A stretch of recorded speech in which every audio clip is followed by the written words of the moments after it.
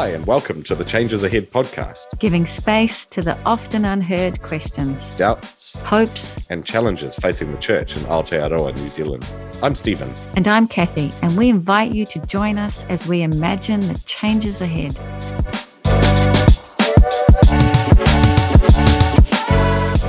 It was a real privilege to sit with Andrew as he shared his story of grief and of loss and of seeking after God and where God is in the midst of that.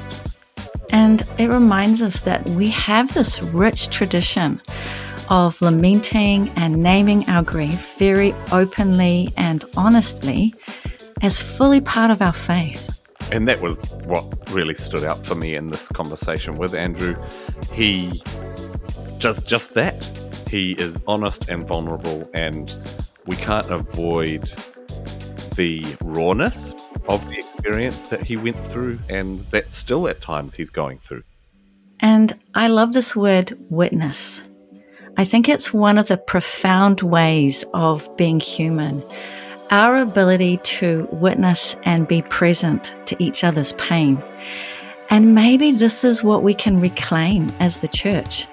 The gift that we have to give is to be deeply present with one another in all of our human journey.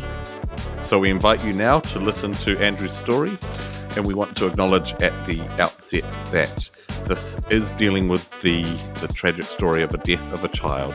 So we encourage you as you listen, as it brings things up for you, to make sure you take some time for your own self-care as you encounter someone else's pain. So at the end of this episode, there will be a time of silence to make some space for you to do that.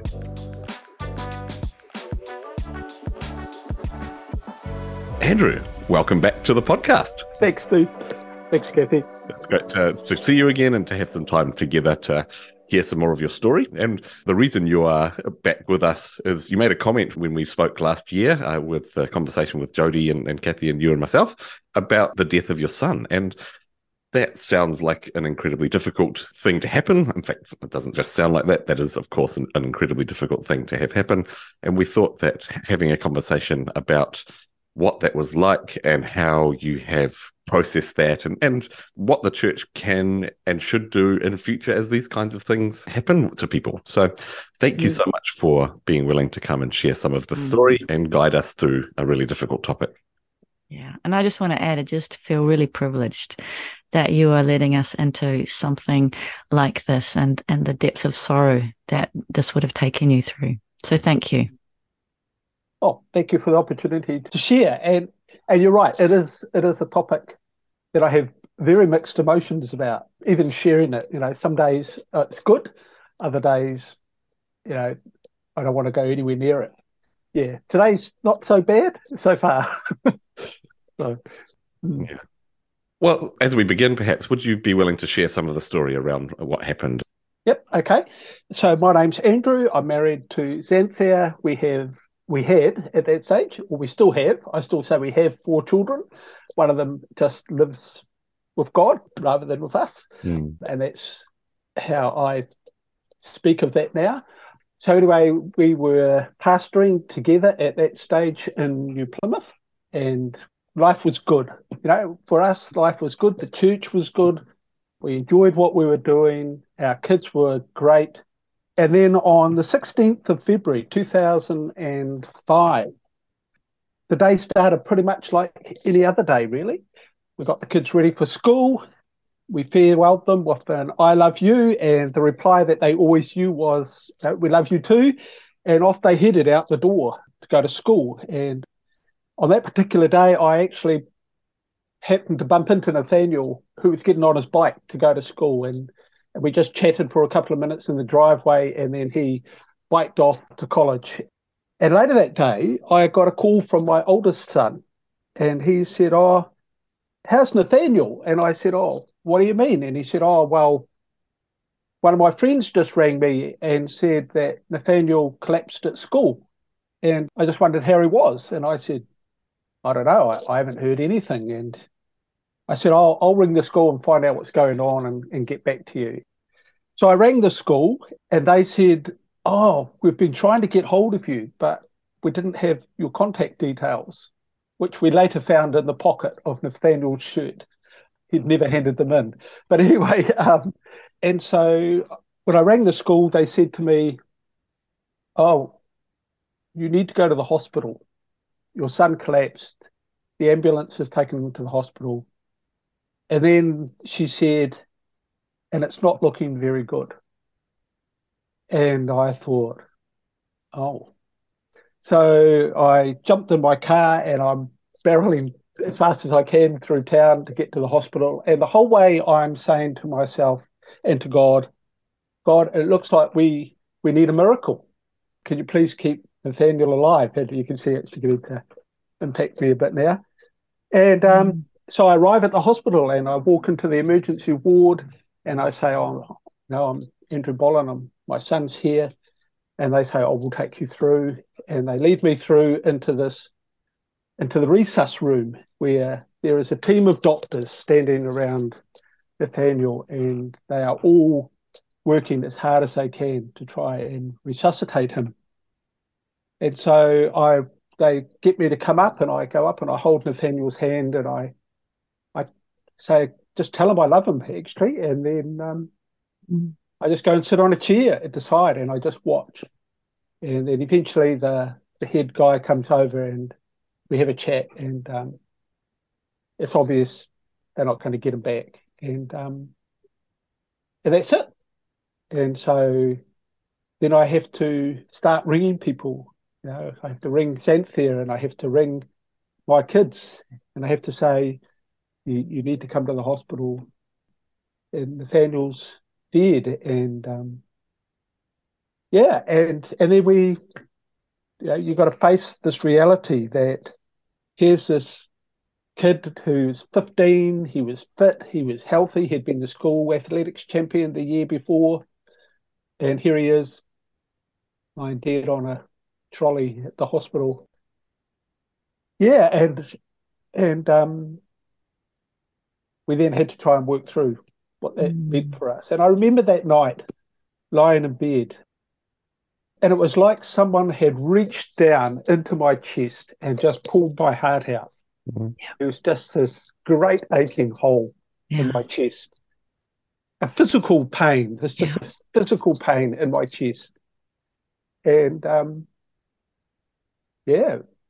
we just, we had to ring our parents and tell our parents that their grandchild had died, and ring our friends and tell them that our son had died. And it was tough. It was really, really tough. And the week that followed, I lost 6 kilograms in weight. Neither of us ate. Yeah, the pain was just so overwhelming, and then, it's 18 years since Nathaniel died. And some days are really good. And then I've set myself off here now, as you can see. But then, there are days that you wake up and it's like it was only yesterday. And on those days, you really feel it again, just like it was when he first died. So I guess in there's, they say time heals, and it does in a sense. The time has healed. And we talk about Nathaniel a lot, and our grandkids know all about him, Uncle Nathaniel, and I've got a picture on my desk, the last picture ever taken of him, which was his school photo for only a couple of days before he died. So that was the last photo we had of him. And we also realise that sometimes, I was saying about the time heals, it doesn't take it away. It doesn't take that pain away. And my experience of talking with other parents, even parents who've lost a child a long time before, is that pain is carried by them for the rest of their lives. And I've talked with other parents about the fact that you join a club that nobody wants to belong to, This is the club of parents who've lost a child. None of us want to be in it, Mm. but you are, and yeah, Yeah. somehow you have to learn to live with that. Yeah. I remember Brian Smith when we were at Kerry. He said to us, we live in a world where we have minimized loss. Mm. You know, that's how the Western culture deals with loss. We minimize it by hiding it. So Mm. we take out insurance so that if we have a car accident, we don't experience any sense of loss. The car gets fixed. We take out insurance on our house. We insure each other so that there's no financial loss. And we do the same with death. We minimize death right down. And that's a huge loss of our culture, I think, as Mm. Europeans, is that the number of funerals now where everything happens at the funeral home. But when Nathaniel died, I rang the funeral director and I said to him, and I knew the guy, I've done lots of funerals with him. Yeah, right. And I said, "Oh, look, our son's died, and are you able to help us?" And he said, "Oh, yeah, yep." And he said, "So do you want to have a cremation or do you want to have a burial?" And I'm thinking, oh, because you never think about that sort of question with your kids. Mm. We had been, a child in our school had died, and we had gone to the funeral. It was a Māori child who died. And he was buried. And when he was buried, the family stood around the grave. They filled it in. They stamped the ground down. They put the grass down. And then they said, "It is done." And they turned and they walked away as a family. And I remember at the time thinking, man, that was powerful. So when Nathaniel died and the funeral director said, "What do you want to do?" We said, "We want to bury him and we want to fill the hole in." Mm. And he said, "Oh, yeah, we can arrange that." And then he said to us, "Do you have a plot?" And of course, we didn't have any plots. And we said, "No." And he said, "Well, I'll tell you what." He said, "We've just taken over sort of looking after this little primitive Methodist plot that has been closed for years. And the council have just said, but we can reopen it. So do you want to go and have a look at it?" And so we went there. We bought this plot. In fact, we bought three plots, one for him, one for me, and one for Xanthia, side by side in this tiny little primitive Methodist graveyard.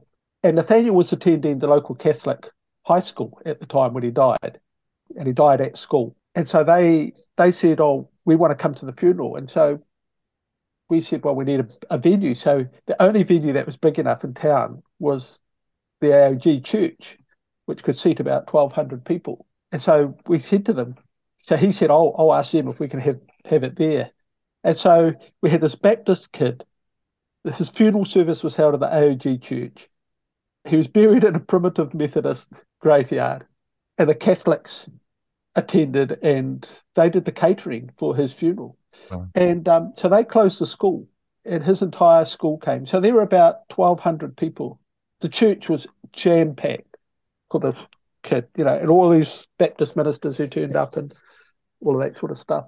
But it was just fascinating. And then we took him back to the graveyard and buried him. And we did what we had seen the Māori family do. And we filled the grave in and patted it all down, put the sod back down on the ground. And one of the guys lived just next door to the graveyard, and so he came over and watered the grass just to make sure that it. And it was just this weird situation, but it was like saying goodbye properly. And we actually had Nathaniel at home, so we had him at home for 4 days, just in his room, and his casket was in the garage, and it was just a plain white casket. And so for 4 days, we had hundreds of kids come into the house to write on his casket and to go up and sit and talk with him in his room. Mm. And there's something about that process, which we pitched really from our connection with Māori people, about let's actually experience the loss. Let's not try and pretend it didn't happen. And at the end, we were physically and emotionally wiped out, but that was the majority of it. We were ready to move on after that.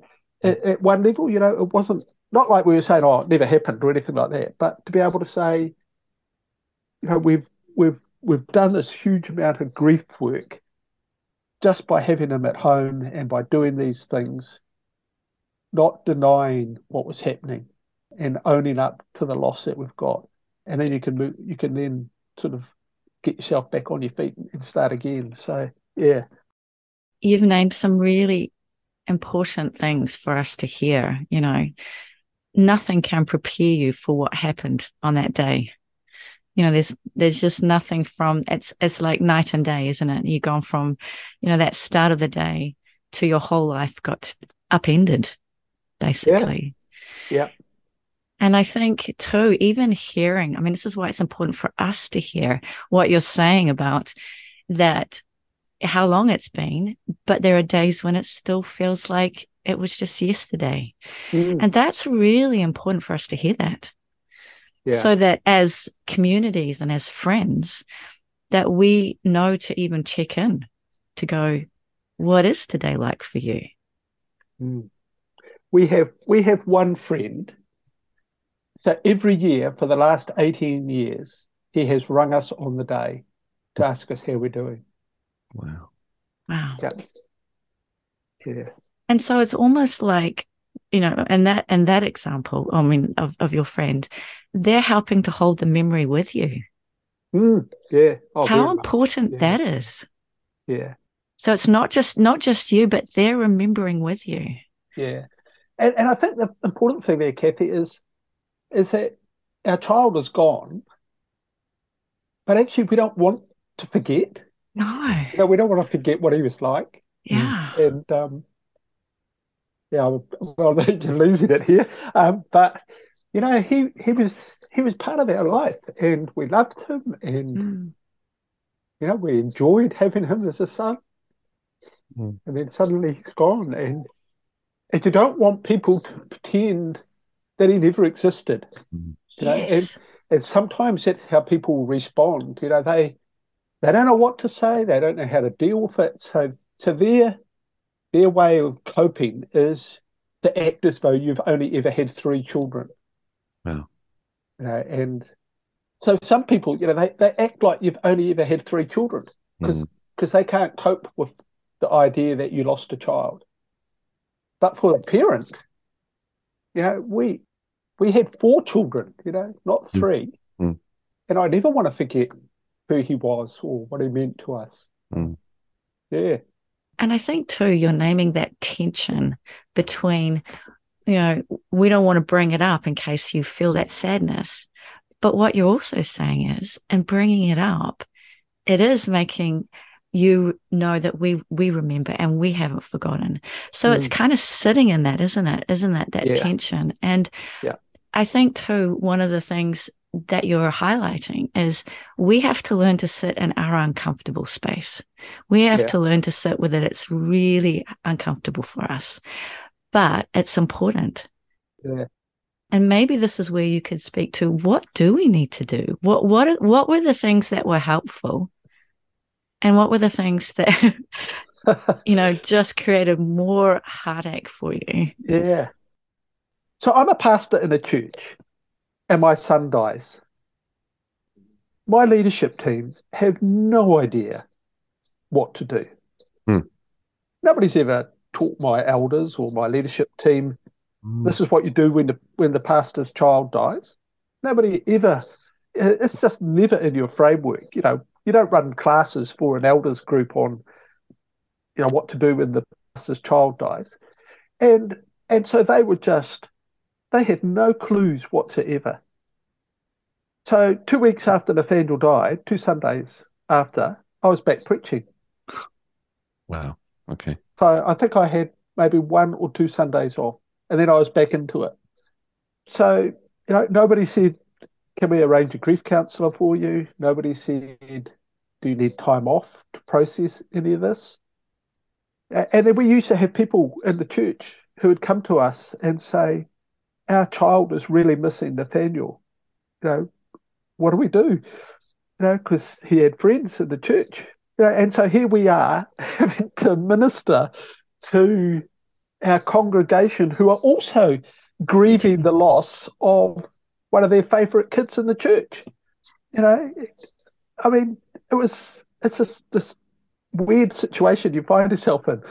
And I don't think the denomination had ever really given it any thought either. What do you do when one of your pastor's kids dies? Or nobody from the denomination rang our church secretary or anybody on our leadership team to say, do you guys need any support in caring for your pastor? Or could we help support you, your church and your pastor at this time? So there was sort of big gaps in the system.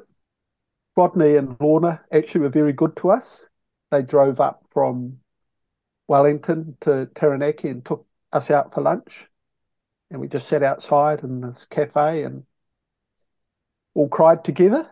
Rob Kilpatrick, bless his heart, he was absolutely superb.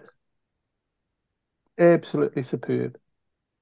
But apart from that, we were sort of pretty much left on our own, actually. So there is some stuff in there for churches to think about. Yes. I mean, what happens when a leader in your church suffers? And we've had quite a few. We've got pastors who are experiencing ongoing grief at the moment. So how do we support them? Yeah. Maybe in the past we just we pretended it hadn't happened. But I think we're becoming a bit better at actually acknowledging that it does happen and how do we help people walk through it. But it's taken us a while to get there. Yeah. And maybe it's partly too because of what you highlighted earlier. What kind of expectations do we have of God? And then that informs how we deal with loss. And so if we haven't done enough of that thinking, then we just don't know how to do it. Yeah. I think you're right. And I think, that we're probably the charismatic movement. It brought lots of life to our churches, but it also has a particular theological bent when it comes to suffering. And so it's about, if we just pray hard enough or enough people pray, then God will intervene and make it right. You know what I mean? And sometimes God does. But if that's where we sit all the time, then we have no space to say, this person is now dying and it's obvious God isn't intervening. So how do we walk with this person, this family, this community through what is now going to be a very difficult journey? We had a family who came to our church when we were in New Plymouth, and they said to us, we've left our other church. It was a Pentecostal church, because the pastor told us that now that we've accepted that our daughter is going to die, we've demonstrated our lack of faith in God, so we're not really welcome in the church anymore. Yeah. And I think you've just disconnected this family from the one community that they need, because your theology says we can't have that. And I think we hurt people when we do that sort of stuff. It's deep harm. Yeah. Oh, it's deep, deep harm. The husband never went near church again, but the wife and daughter came to us, and eventually she died, actually just a couple of months after Nathaniel did. But, the reality is that we know God doesn't heal everybody. Sometimes God does heal people. I've seen it, but God doesn't heal everybody the way we want. And so the question has to then be, well, where is God in the midst of this then? How's God going to help us travel through this time that we're facing? And maybe you think about not even just with sort of suffering like that, but when the church itself faces stuff, is God going to rescue the church, and make us almighty and powerful again? Or actually, does God say, actually, you guys just need to learn to trust me in the midst of everything that's going on around you. And it may be that we're not going to be as big and fantastic as we used to be, but that's not necessarily a sign that we're failing or that God has abandoned us. Yeah, but that goes into something completely different. So, so as I said, some people wanted to avoid talking to us about Nathaniel at all. So some people, they just can't cope with the idea that you have lost a child.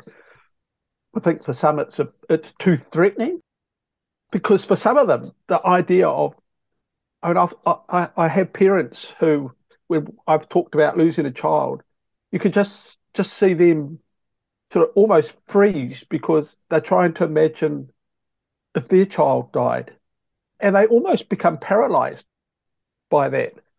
Yeah, and it's not that they've been horrible or anything. It's just that suddenly for them, they just can't. They can't even begin to imagine what it would be like, and so to try and hold a conversation with you about it, it's just too threatening for them. Yeah, so we had people who wouldn't talk to us about it.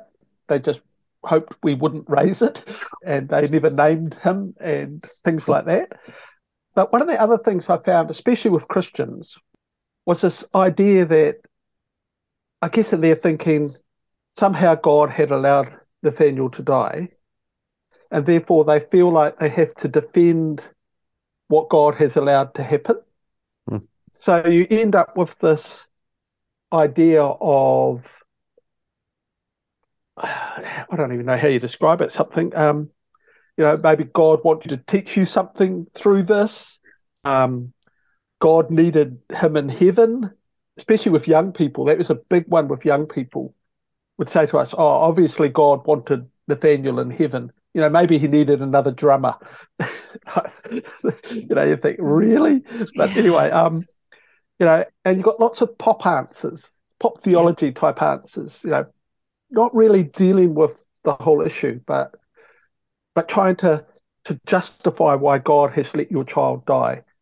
And those were really unhelpful types of responses. Yeah. I mean, Xanthia had a lady that she was working with at the time. She said to her, Xanthia was talking about Nathaniel dying just only days before. And she said to Xanthia, oh, my dog just died. So, I know how you feel. And then a few weeks later, she said to Xanthia, you guys just need to get over it and move on. I've bought myself a new puppy. Wow. And it's just this total inability to sort of empathize or to actually understand what someone else is going through, and to sort of minimize the pain that others are experiencing. Yeah. So those were probably some of the worst ones. And interestingly, there wasn't a huge difference between people who follow Jesus and people who don't, in how they responded to us. Overall, people were incredibly good to us. In our own church family, they fed us for 6 weeks, 5 nights a week. We would have a meal delivered to our door. And it's just as well, because Xanthi and I, the last thing we could think about was cooking food. And so our other kids would have starved. Apart from the fact that these meals would keep turning up on our doorstep from all the people in the church. And that went on. And people in our wider community that we knew, we were actively involved in a school just across the road from our church, a little primary school. And I was chairman of the board there, and Xanthi was the school chaplain. And so they knew us really, really well. We belonged to them, and so they wanted to see what they could do to help us. And I remember one day this teacher at the school, it was the day that after Nathaniel had died, and we were sitting in the school staff room, and this teacher on the other side of the room, she just suddenly blurts out, she says, how on earth can there be a God if he lets your child die after all you do in our community? So she just couldn't reconcile the idea of a God who cares with what we were experiencing. So what was helpful from the church? We had a young pastor who had just started in New Plymouth in one of the other Baptist churches there. At that time, he turned up at our house and he came in the room and he just stood there and he looked at me and he didn't say anything, and I could just see he didn't know what to do or what to say. But the important thing was that he came, and I think the most important thing that you can do for someone in a situation like that is your presence.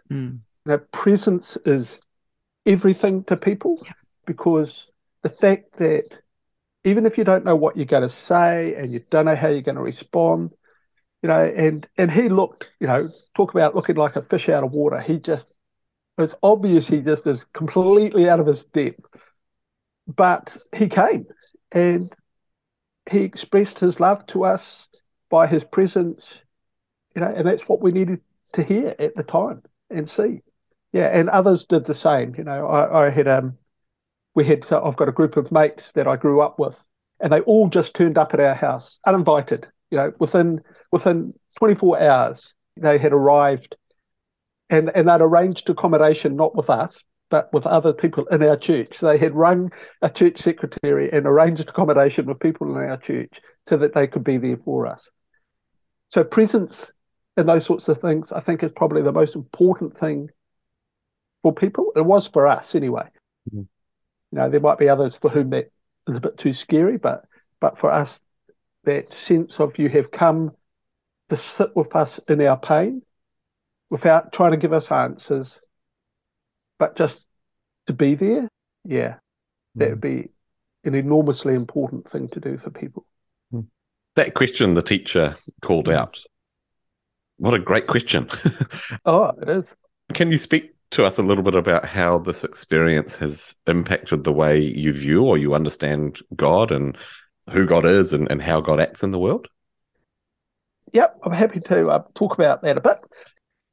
A couple of weeks after Nathaniel died, I was sitting in my office and I could just feel this volcano building inside of me. Just this anger that was just, it was quite strong. And so I rang my spiritual director and I said to her, I have to come and talk to you. Can I come now?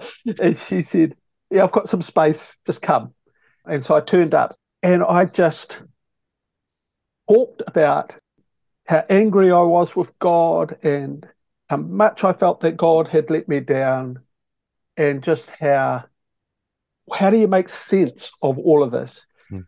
Now, she didn't give me any answers. She was very wise. She didn't give me the answers, but she helped me to listen to those questions. And it was her that gave me the poem that I'll read to you a bit later on, that just helps to express some of that angst that you feel in those sorts of situations.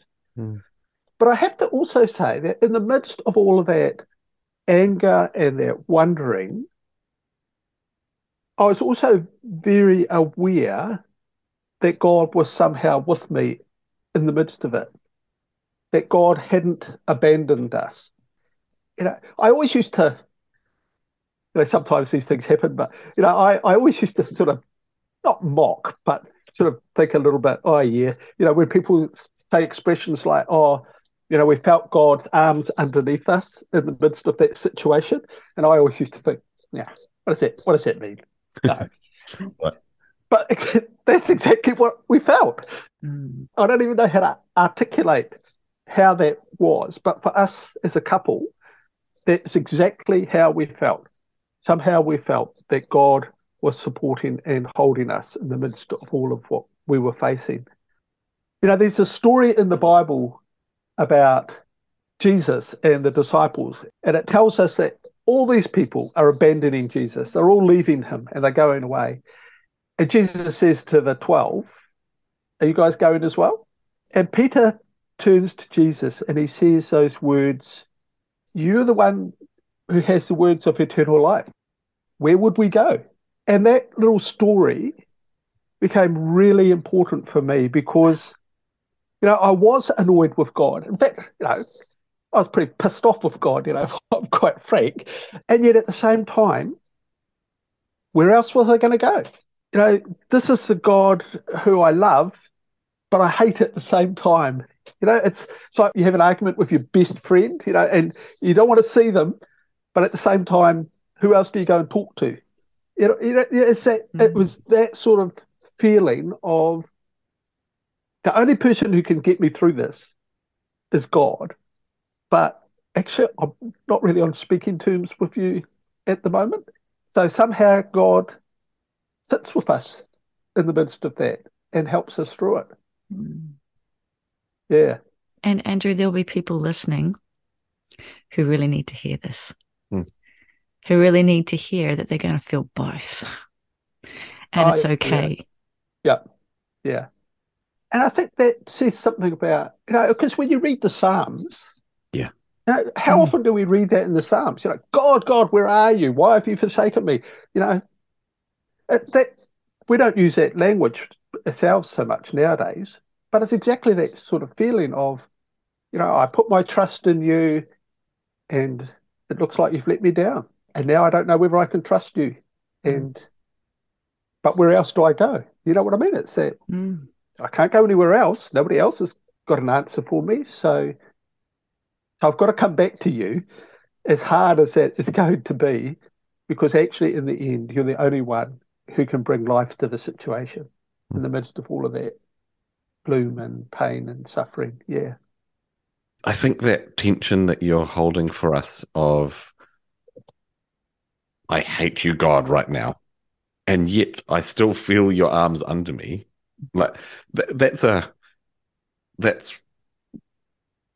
I can't explain how that works, but I think that the beauty of we're kind of afraid of those quote unquote negative emotions towards God, because perhaps we're afraid that God will be angry back, right? But actually, in that moment, where you are at your angriest, or however we might describe that, somehow you also knew you were being carried in that. That's an incredibly important tension for us to recognize, and just highlights for me the way that God loves us, from in our best times to our worst times. Yeah. What an incredible example of that. Yeah, because I think there's some questions that it raises for me theologically.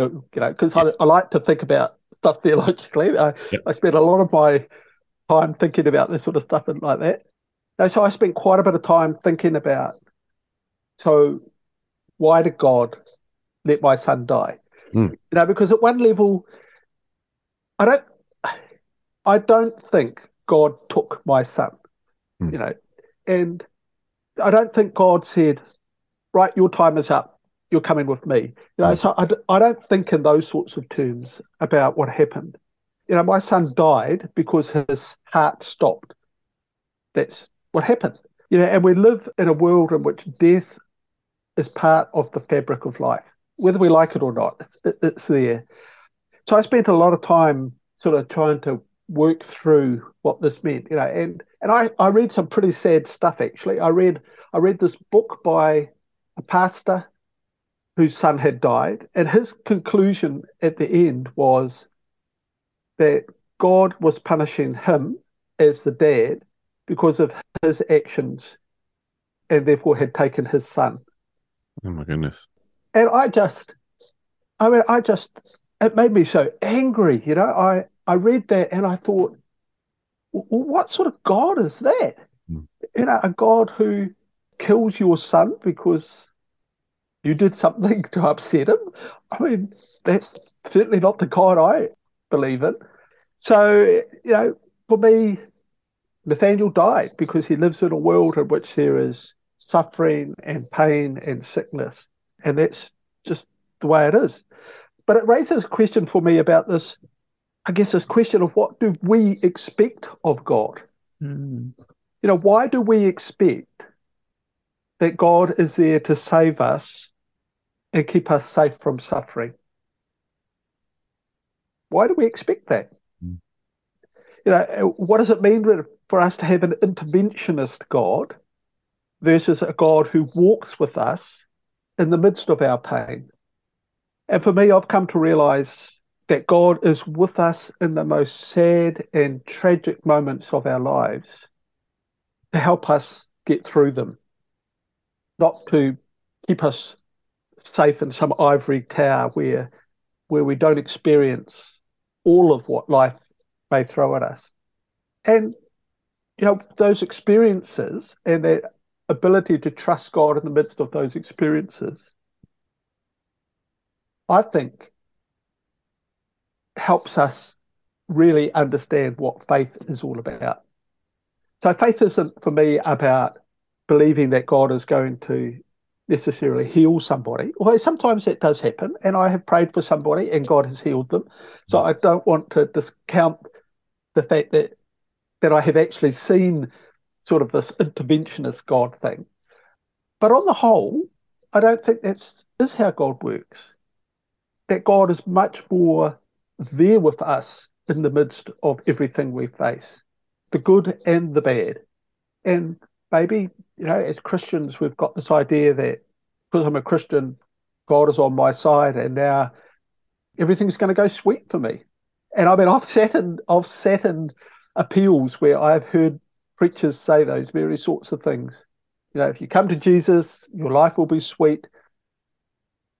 And of course, we all know that it's not true. That at some point, people you love will die, people you love will get sick, you'll lose your job, you might lose your spouse, you might end up in a divorce. All of those things can happen to us. And it's not that God keeps us safe from those things, but that God says, when these things happen to you, I will be there with you in the midst of all of that. And it's not necessarily going to be easy, but if you trust me, I will help you walk through it and get out the other side. And in the process, you will be changed. I am not the person I was before Nathaniel died.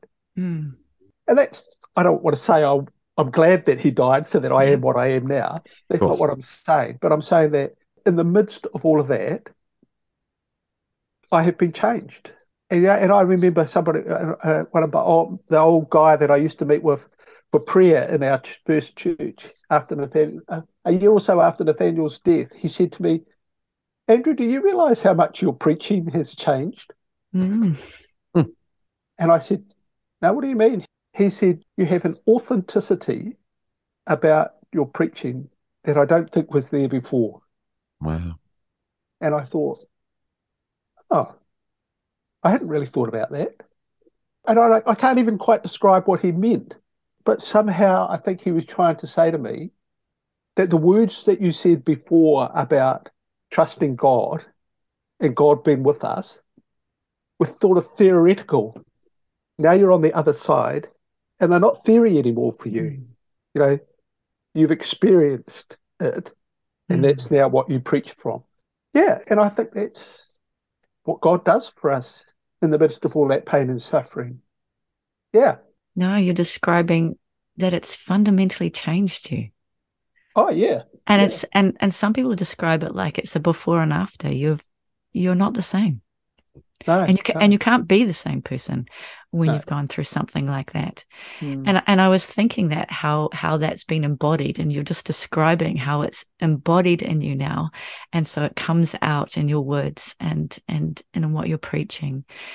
And I did kind of just wonder that when you hear somebody who is going through suffering, what is it like for you?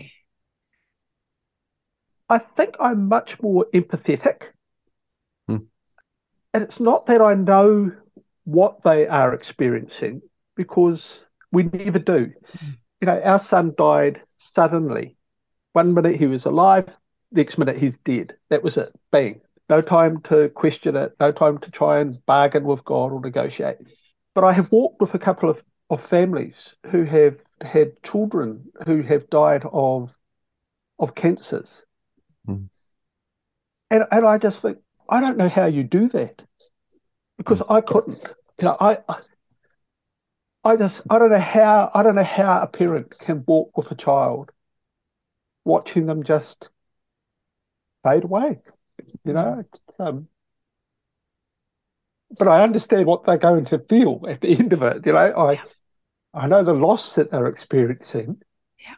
but I can't say I understand what they're going through in that journey, because I've never been there, but I do understand what loss is like. So I am able to empathize with them, and I guess I can stand a little bit in their shoes, but yeah, but I can't say that I know what it's like for them because I've never been there. And grief is, I think, so individual for all of us. Even when older people watch their spouses fade away with something like dementia or Parkinson's or something like that, they're going through that same loss process, and all the good times that they experience together, and it all just is beginning to fade away for them. And so, how do we walk with those sorts of people? How do we share their pain without trying to be glib and give them, these glib answers that we trot out about, you know, you know some of the ones that I talk about, I guess, but you know, all things work together for good. Mm. And fundamentally, that is true. Fundamentally, I believe it is true. But when you're facing death, I don't want you to tell me that. Trot out a glib verse and a sort of, all things will be work for good. It'll be fine. That's not what I need you to hear. I just want you to sit with me and cry with me, share my pain. I don't. I will discover that as time goes on. But yeah, I don't want the glib, she'll be right type of answers in the midst of all of that. Yeah. Mm. I really like what you're saying, and that you understand empathy. You've got a deep well of that, and you understand loss, but you're highlighting that we'll never quite understand what another person's experience is. And I think that's really important, that maybe we need to remove that line. I understand what you feel. Maybe we just, Yeah, yeah. I don't think we ever understand yeah. what another person feels. We might have an inkling, Mm.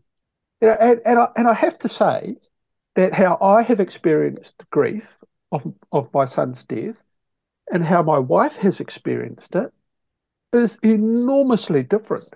Absolutely enormously different. For her, it is still often an incredibly painful thing. There are days when she will wake up in tears. Mm. I don't tend to, but there are days for her when she just wakes up in tears and the whole day is just a disaster because she's just remembering him. And so our grief is different, and our pain is different. So to say, "Oh, I know how you feel," yeah, is often is a little bit of a glib response. I think it makes us feel better because we feel like we've been empathetic. Yeah. But actually, it's not. Empathy isn't saying that you know what they're feeling. Empathy is being able to say, "I will sit with you in the midst of what you are experiencing," without giving you those glib answers. Yeah.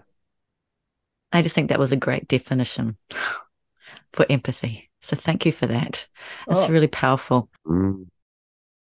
What questions has this experience raised for you that you continue to sit with?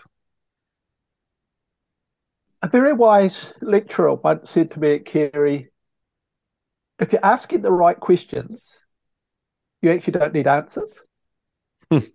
Mm. At the time, I didn't really understand what they were talking about. But I think it's that whole thing of, if you're asking the right questions, you don't need necessarily to get a black and white answer to that question. Because what you're doing by asking that question is allowing yourself to be open to a whole lot of possible answers to it. Mm. And it may be that actually there is no one exact black and white answer to that question. Yeah. It may be that actually there are two or three answers to that question. So for me, why didn't God heal my son raises all sorts of possible answers, some of which, when you begin to explore them, you suddenly think, well, actually, no, that's no good, because if I keep going down that track, what it portrays about God is something that I actually don't believe God is. Because if you're not careful, you can go down a track that says, well, God is very judgmental, and that idea of, oh, the reason that they're sick is because they've got sin in their life. So then you're starting to say, well, God won't heal because somebody had sin. Well, for goodness sake, all of us fail. But then you've got to back that up against the theology where we say, well, didn't Jesus die for all of our sins? Hasn't God wiped that away? And therefore, sickness can't be part of it. And even Jesus himself says, sickness isn't a result of sin. In the New Testament, there's a couple of stories where Jesus says to the disciples, it's not about sin. So I think, our questions allow us to explore options. A good question should allow us to be able to explore options without necessarily always anchoring on one final answer. Yeah. And so for me, why doesn't God intervene all the time? Why does God choose to do it sometimes?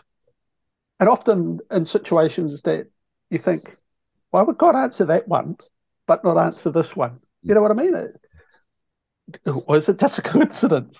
But there are times, I've sat in a meeting and we've prayed for something, and almost instantly there's been an answer, and you think, how come God answered so directly in this situation, but he didn't answer my prayer for Nathaniel?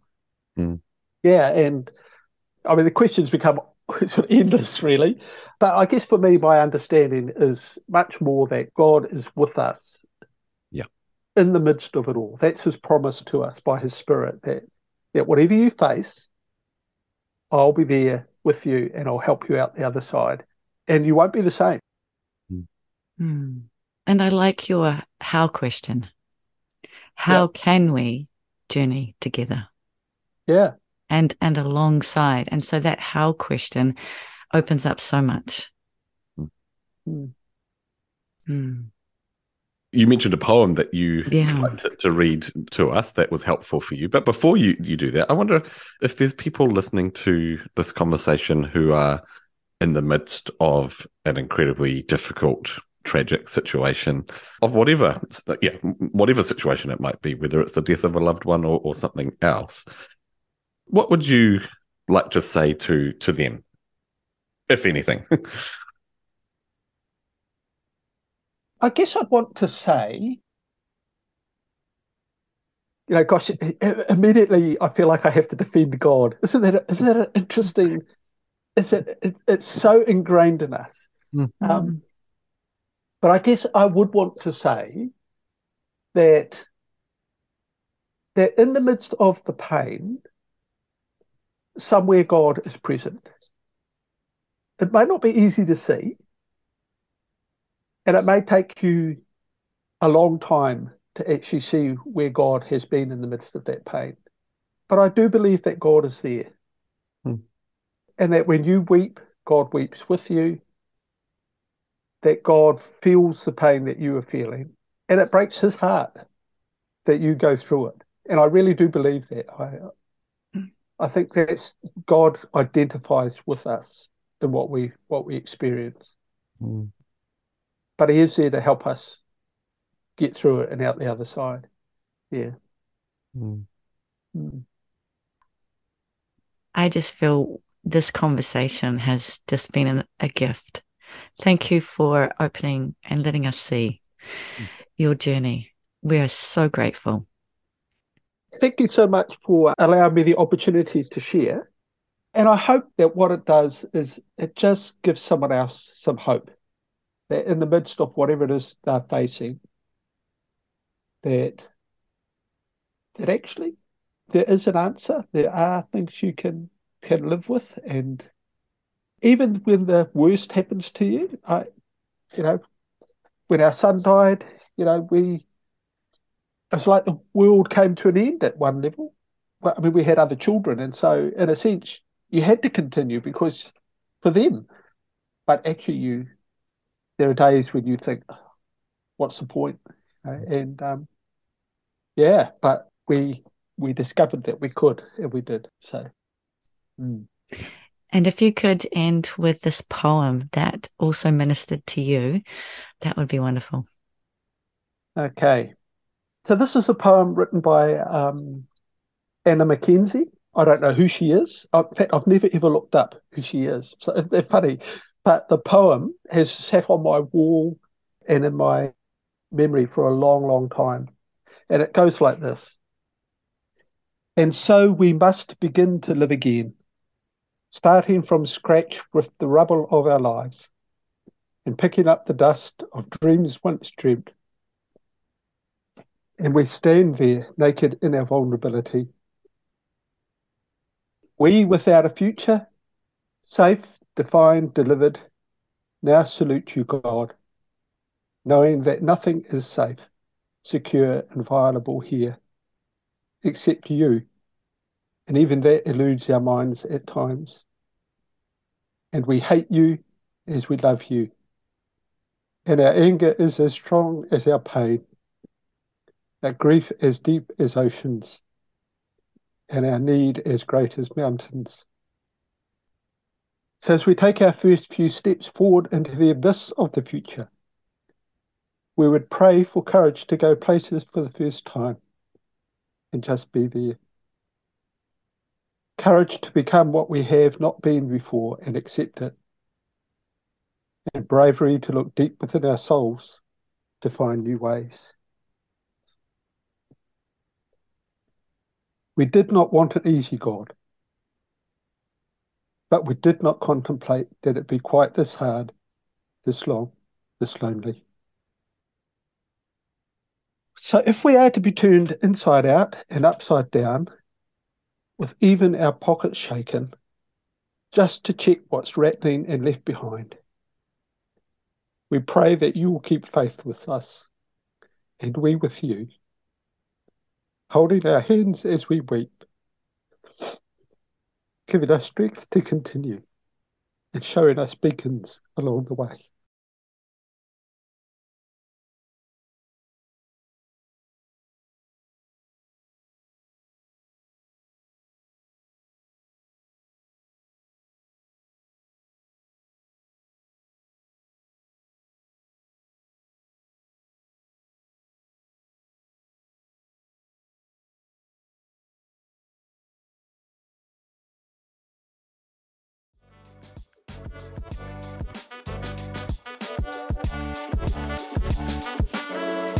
Thanks for listening to this episode of the Changes Ahead podcast. If that resonated with you, Or you've got thoughts about the changes ahead for the church, we'd love to hear from you. so get in touch on Instagram or Facebook at Changes Ahead Cast. Or email us at thechangesaheadpodcast@gmail.com. See you next time.